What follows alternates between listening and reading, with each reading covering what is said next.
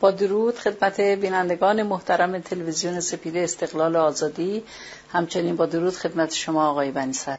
سلام بر شما و شنوندگان و بینندگان گرامی در هر جای جهان که می‌زیند. بینندگان محترم، در مصاحبه قبلی اولین بخش از سلسله مصاحبه‌ای که با آقای بنیصدر در زمینه کتاب استقلال و آزادیشون انجام میدیم، این بخش دومه. در بخش اول از آقای بنیصدر خواستیم که محبت کنن خود سیر کتاب رو توضیح بدن، بخش‌های اول و دوم رو که مفصل در بخش اول توضیح دادن که بر اثر چه سوالی این کتاب استقلال و آزادی رو نوشتن و این بررسی نظر اندیشمندان به خصوص در ایران در پیش و پس از اسلام، اندیشمندان ایرانی رو و به اصطلاح خواننده وقتی میخونه متوجه این امر میشه که اتفاقا ای دل غافل در ایرانی که الان متاسفانه در زیر سلطه است و گرفتار یک استبداد خشن، در مسئله اختیار و همچنین استقلال و آزادی اندیشمندان ایرانی پیشی داشتن و بیشی داشتن نسبت به غرب و اینجور مثل حالت آب در کوزه ما گرد جهان میگردیم. برخی از به اصطلاح تو گیومه روشنفکران ایرانی خیال میکنن اندیشه استقلال آزادی در غرب بوده و ما همیشه سالیان سال در طول تاریخ گرفتار فقط استبداد بودیم و اصلا این فکر پا نگرفته در ایران. و توضیح دادن که در چه بخش‌هایی موازنه ها در بخش دوم کتاب هست که موازنه ها رو توضیح میدن و در بخش به خصوص پویایی های نظام سلطه رو اونم حدود 22 تا پویایی رو توضیح میدن بین سلطه و زیر سلطه با مثال های متنوع. و از آنجا که بسیار این مسئله طولانی میشه، ما فقط به بخش سومش که تعریف از استقلال آزادی است و همچنین کاربردهایی که در زندگی روزمره ما داره، در سطح ملی داره، در سطح شخصی داره، در سطح جهانی داره، رو خودش 30 نوع کاربرد هست رو قول گرفتیم از ایشون که در 30 مصاحبه به شکل مفصل این کاربردها رو به خاطری که نسل امروز بتونه بر اساس اندیشه استقلال و آزادی از قید سلطه، چه زندگی شخصی خودش، چه زندگی اجتماعی ملی خودش، چه در سطح جهان رهایی بده، رو با شنوندگان و بینندگان محترم به اصطلاح در میان بگذاریم. حالا قبل از که شما آقای بنیصدر به تعاریف استقلال و آزادی بپردازید، یک تعریفی که خیلی میشنویم، حالا این که حالا همه بهش اعتقاد دارن یا نه، ولی خب خیلی ها به این نوع نگاه میکنن، استقلال تا اسم استقلال میان مثلا در مورد کشور یا هر چیز به این معنی است که آها میخواد ایران رو ببرید زیر انزوا، یا استقلال یعنی من ضد دیگریم یا من با دیگری در تضادم، یا به اصطلاح یعنی من تنهام، منزویم. یه معنی از این متاسفانه در اذهان وجود داره. سر مسئله آزادی هم مثل کار خودش به جای رهایی از کاربرد زور، خود کاربرد زوره. مثلا طرف فرض کنید سیگار میکشه، میگه بدن خودمه، آزادم که این کارو بکنم. زورگویی به خود، زورگویی به دیگری، اینو به اصطلاح حد گذاشتن برای آزادی خود و دیگری. حالا امیدواریم در این تعاریفی که شما از استقلال و آزادی به عنوان دو اصلی که از هم جدایی ناپذیرن، این یک تغییر اساسی در ذهنیت‌ها ایجاد بشه و کاربردها رو به ترتیب بشماریم. بله، عرض کنم که قبل از این ماجرای کرونا توی غربم استقلال از قرب منزلت افتاده و اینو هیچ وقتم استقلال و آزادی رو با هم نمیدونستن جز در مورد حاکمیت ملی. حاکمیت ملی، استقلال یعنی هیچ کشور بیگانه‌ای شریک حاکمیت با مردم کشور نیست، یعنی استقلال. آزادی یعنی هیچ کس در درون مرزها از شیخ و شاه و حزب و قطب و شریک یکایک شهروندان در حاکمیت نیست. هر یک شهروند یک رأی. این یعنی آزادی. این که هیچ قدرت خارجی محدود کننده حاکمیت یک ملت نیست، یعنی استقلال. این پذیرفته است. دموکراسی ها بر این دوتا پایه میگیرند.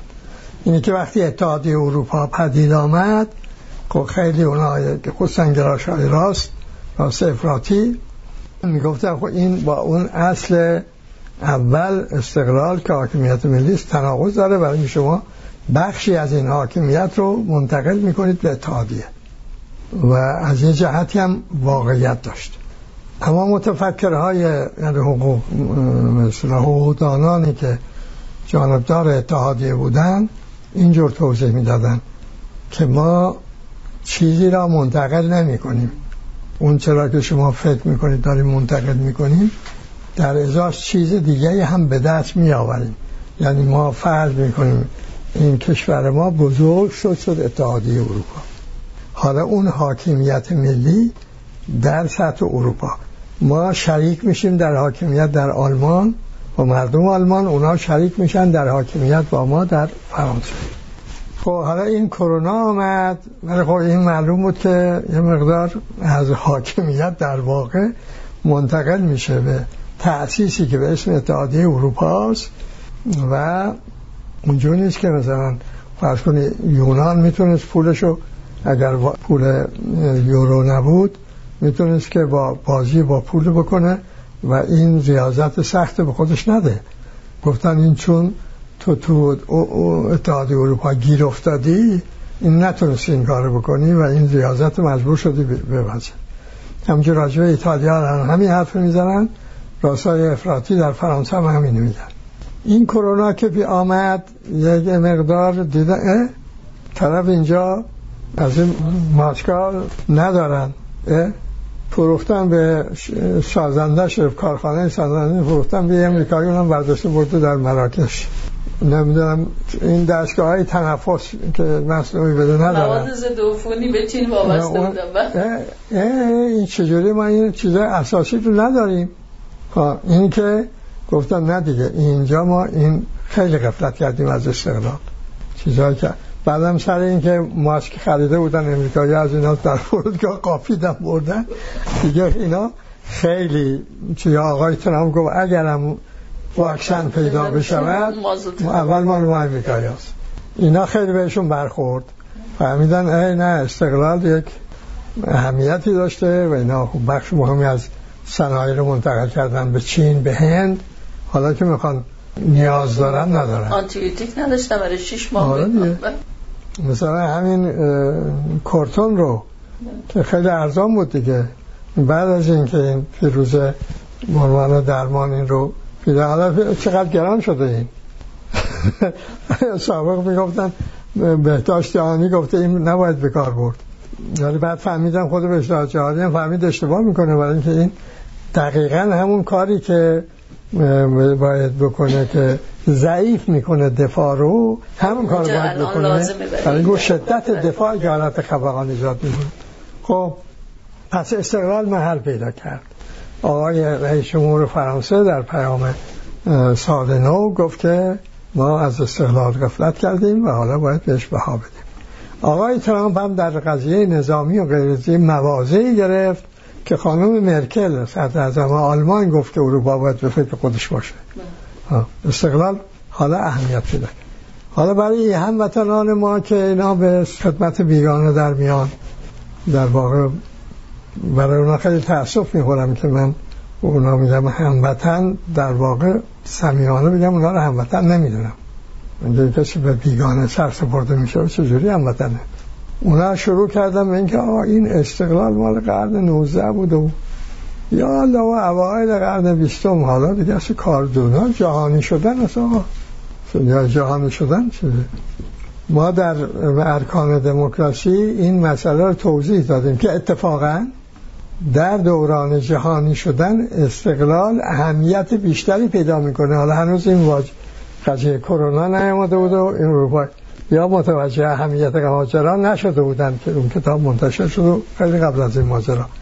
برای اینکه این استقلالی که به شما امکان میده که در اون روابط مسلط زیر سلطه قرار نگیرید، نیروهای محرکتون از شما نگیرن، وقتی که میخواید به پای زندگی پیش میاد میبینید چی ندارید. در همون بحران مالی که رخ داد خیلی کشورها که وابسته بودن بانکاشون به خصوص دیدن تا کلاه چرخ داده‌ای خوره در این نظام جهانی همین نداشتن. همین الان تحریمات تو ایران ببینید چه بر سر ایران آورده. این مال این نبود استقلال است. خب حالا این توضیحات که بس دادیم به شنونده برای این بود که حواس شما شنونده رو جلب بکنم به اینکه این تعریف اولی که داریم میکنیم این مهمترین تعریف استقلال آزادی. اون 29 تای دیگه تعریف هم توضیح این تعریفه، گرچه اونا هم هر کدوم یه تعریفن و کاربردها دارن اما در واقع توضیح همین تعریفن و این تمام اهمیت خودش داره. اگه شما تمرین بکنید همین یک تعریف رو، اون کاربردهای دیگه خیلی آسان برای شما تعریف ها و کاربردهای دیگر رو خیلی آسان میتونید بفهمید و تعریف کنید و به کار ببرید و البته از دید من میشه دیگه انسان دیگری موجودی مستقل آزاد، یعنی خودانگیخته، بنابراین خلاق، مثلا استعدادهای شما فعال، از جمله استعداد علم و استعداد هنر، استعداد خلق، استعداد رهبر، همه اینا فعال میشه و میشه یه انسان خلاق. خب تعریف چیه؟ اون که شما گفتی بعضیا میگن ایران، واقعا یک کسی به خود من گفت آقای بنیصدر این حالا استقلال شما این خیلی پافشاری میکنید و تمام عمرم هی میگید استقلال، میفرمایید چی کنیم؟ یه دیوار بکشیم دور ایران؟ تازه همون برای شما مثال آورد مطرح. خب چون شما خودتون اشاره کردید که بابا در این اروپا هم اینا از سوورنیتت خودشون گذشتن، استقلال چیزی، ولی اون بخش دیگر رو که به دست می آوردن رو یادش میره چون میخواد توجیهگر عدم استقلال باشه. در وابستگی شما خواست برای ما توجیه کنه. دقیقاً بریدن، ضد شدن، حتی دوگانه شدن نقض استقلال است.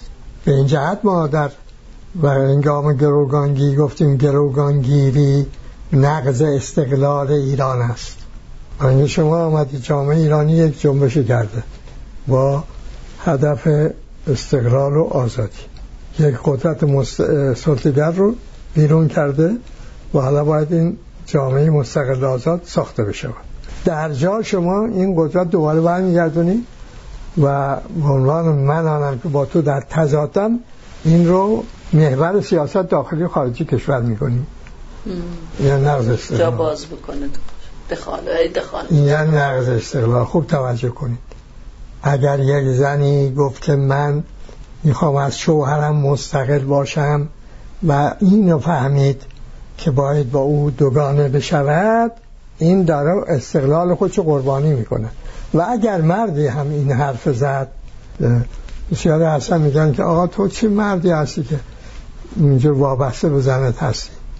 حالا وابستگی البته خلاف استقلال است، اما دوست داشتن که این استقلال است. توجه شد؟ دوگانگی ناقض استقلال است. دور کشور به اصطلاح دیوار کشیدن ناقض استقلال است. در تضاد با کشورهای دیگر بودن ناقض استقلال است. اگر دو آدمی با هم به هم مرز بکشن و یکی دیگری رو بگه که به این دلیل که آقا من این بخوام این مرز رو بکشم که من میخوام از تو مستقل باشم، نه، این داره استقلال خودش ناقض میکنه. در حقیقت استقلال یکی شدن با حق، توحید دوتا حق استقلال. عرض کنم به شما این همانی با حق، اون دقیق بخوام بشیم. مثلا شما گفتید تو غرب تا سارتر استقلال به قدرت تعریف میشد، به آزادی استقلال که برش کن، آزادی به قدرت تعریف میشد.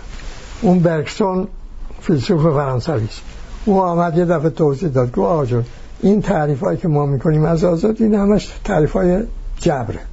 حتی اگر شما بگی آزادی، چون در مسیحیت هم مسیحیت قرون بعد از دوران استبداد فراگیر کشیشان معتبری صحبت اختیار انسان رو پیش کشیدن.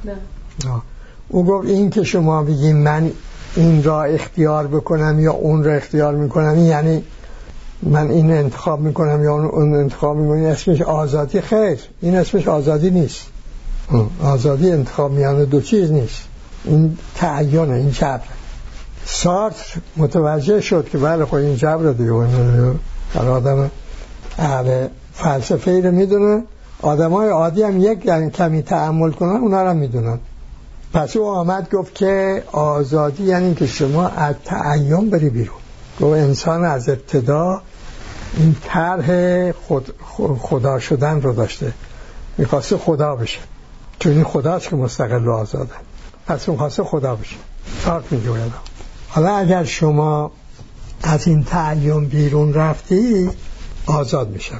که ما البته در جلد دوم رشد نظر او راجع به آزادی نقل کردیم و نقد کردیم که اگر این عدم تعین نیست، به وقت نیست، خب من باید بگم که خودم بگم فرض کنم که هست تا عقل من بتونه از این تعین، یعنی محدود کننده ها بگیم که نمیدونم تعین اگر مشکل برای شنونده، این چیزایی که محدود میکنه عقل آدمی رو، این از این محدود کننده ها بخواد فرار کنه، رها بشه، بره به جایی که محدود کننده نیست، هیچ در اونجا که رفت مثل پرنده‌ای میشه که رفته به یک فضای لایتناهی تا میخوای پرواز کن، هیچ چیزی شما رو محدود نمیکنه.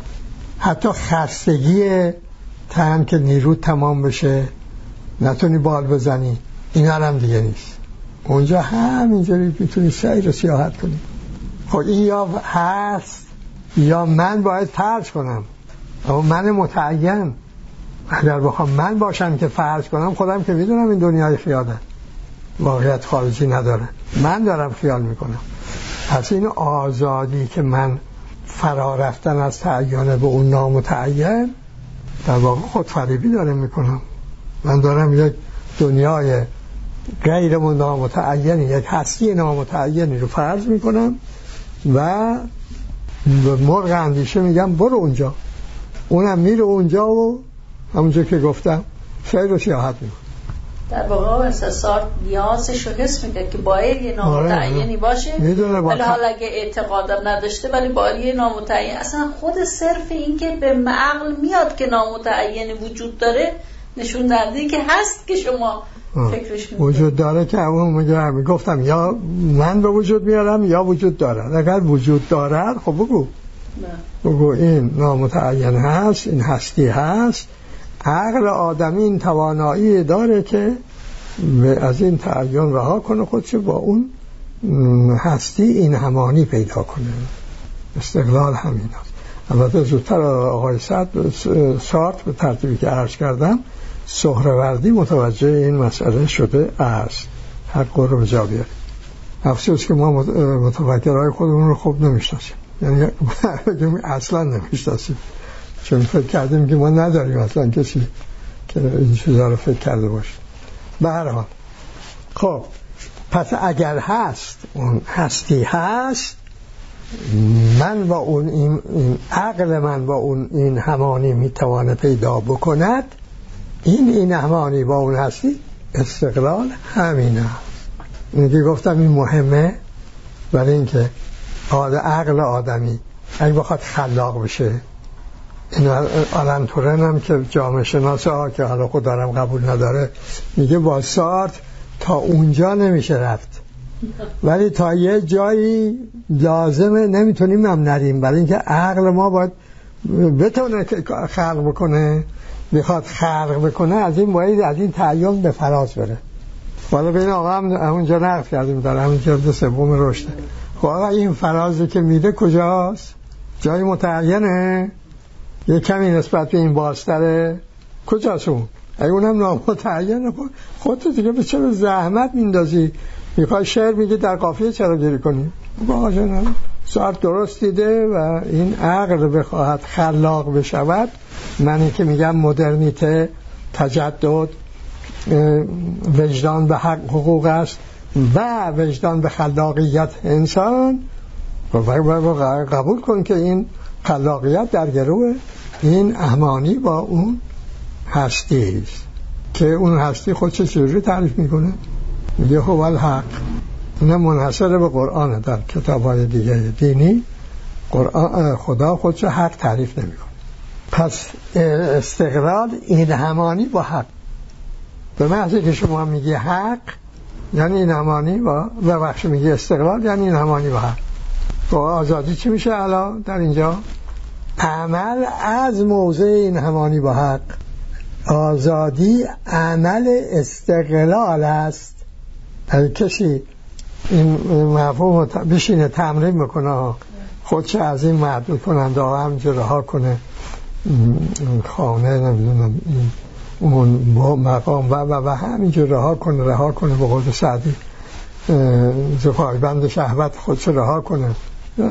شهوت یا همه این محدود کننده ها همینجا بره تا اینکه این دیگه هیچ عقلش هیچ چیزی اون محدود کننده اونجا نباشه و اون هستی و اون حق قرار اطلاق این همانی پیدا کنه. اونجا میبینه که این عقلش خلاق میشه و استعداد خلاقه به کار میفته. قبل از اون نمیفته به کار. عقلی که استقلال نداره، آزادی نداره، قادر به خلق نیست. خب پس تعریف استقلال و آزادی معلوم شد. استقلال شد توحید با حق، این همانی با حق، دو تا حق با هم یکی شدن، هر دو مستقل می شوند، قلم روی استقلال یکدیگر رو بس می دهند. آزادی شد چی؟ اندیشیدن و عمل کردن در پیکران حق. پس هر اندیشه در عمل به حقی در آن واحد هم مستقله هم آزاد و بقیه حقوق رو هم ایجاب میکنه. حالا از اینجا ما که میگیم که استقلال این همانی با حقه، ویژگی های حق رو پیدا میکنه استقلال. آزادی هم مثلا میگیم که ویژگی حق این است که متناقض نیست. آزادی میشه حرف راست، حرف دروغ آزادی نیست. ویژگی حق اینه که شفافه. آزادی میشه عمل شفاف. می‌بینی که همینا تعریفات هم دیگه اون تعیین معین توش نیست، هم روشن و واضح کاربردهای مشخص هم پیدا میکنه. حالا مثال میزنیم. مثلا دو تا همسر، یه وقت هست این است که اینا دوتایی رابطه‌شان رو با قدرت تنظیم میکنن، ما با اون کار نداریم. با این تعریف که از استقلال و آزادی کردیم فرض ما اینه که دو تا زن و شوهر اینا دوتا همدیگه رو خودشون رو حقمند میدونن، یعنی وجدان به حقوقشون دارن و به حقوقشون عمل میکنن و حقوقشون رو با هم تنظیم میکنن، رابطهشون با حقوق تنظیم میکنن. خب در اینجا استقلال هر کدوم از اونها میشه یک بست میده، وسعت میده به استقلال دیگری. آزادی هر کدوم از اونها بست میده به آزادی اون دیگری. به این ترتیب استقلال جدایی نیست، بیگانگی نیست، دوگانگی نیست، مرز نیست، اتحاد از توحید است، یکی شدن است. آزادی هم به یمن این یکی شدن قلمروی گسترده تر پیدا کردن است. درست؟ حالا هر کدوم از اینا به تنهایی که استقلال و آزادی دارن، اینها عقلشون خلاق، فکرشون بازه، استعداد علمی همینا رو به کار میگیرن. مثل دو تا دانشمند فرض کنید، یه دانشمندی قلمروی دانشمند دیگر رو گسترده میکنه، همین که اون یکی مال یکی رو گسترده میکنه. اما اگر اینا بخوان دانش رو وسیله سلطه قرار بدهن، مرز پیدا میکنن، میشن رقیب یکدیگر، استقلال یکدیگر چی میکنن؟ محدود میکنن. درست؟ آزادی یکدیگر رو هم محدود میکنن.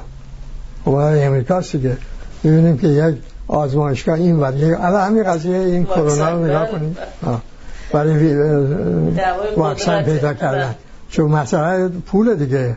طرف میگه که واکسنی که پیدا کرده 2 بار تزریق مال چینی $144 تمام میشه. شما فرض کنید به 1 میلیارد انسان بخوام این رو تزریق کنن، 1 میلیارد 144 میشه چقدر؟ $144 میلیارد به مایه 10. حالا این دعوا سبب میشه که این تأخیر میشه، دور میشه. همین سری معالجه و درمان که داروخانه ها و این شرکت های دارویی میخواستن داروهاشون رو چیز کنن، مانع از این بودن این درمان به همه اطلاع داده بشه، درمان ارزان. خب پس این یه مثال، درست؟ حالا بیا مثال دوم. اگر یه آدمی در یک گروه سیاسی یا غیر سیاسی، مثل عنوان فرد، این با استقلال به همین تعریفی گفتیم مراقبت بکنه که این باید که عقلش مثلا همواره این همانی داشته باشه با حق. خب این در این صورت آزادی دارد، برای اینکه عمل او میشه عمل به حق، از حق صادر میشه دیگه، از عمل او میشه حق. خب حالا این با دیگری میخواد با این رابطه برقرار کنه. اگه دیگری بخواد با این رابطه قوا برقرار کنه، این بپذیره، از اون استقلال آزادی خودش محروم میکنه، چون در رابطه قوا مرز وجود داره، یکی بر دیگری قوه اعمال میکنه یا هر دو بر یک دیگری اعمال میکنن، بنابراین قلمرو یکدیگر محدود میکنن، یعنی نقض استقلال. و چون این در این قوا روابط قوا هستن، آزادی اونها هم مختل میشه، برای اینکه آزادی عمل به حق بود، اینجا عمل به قدرته، آزادی محل ندارد. در جنگ آزادی محل ندارد. خب پس چی کار کنه؟ این سوال خیلی اساسی است. یه زن و شوهری مثلا با هم دعوا دارن، شوهر در میره، مثلا کارهای خلاف میکنه در بیرون، همسرش در قلب اینجوری میگه تو همسرم تو هم برو این کار بکن.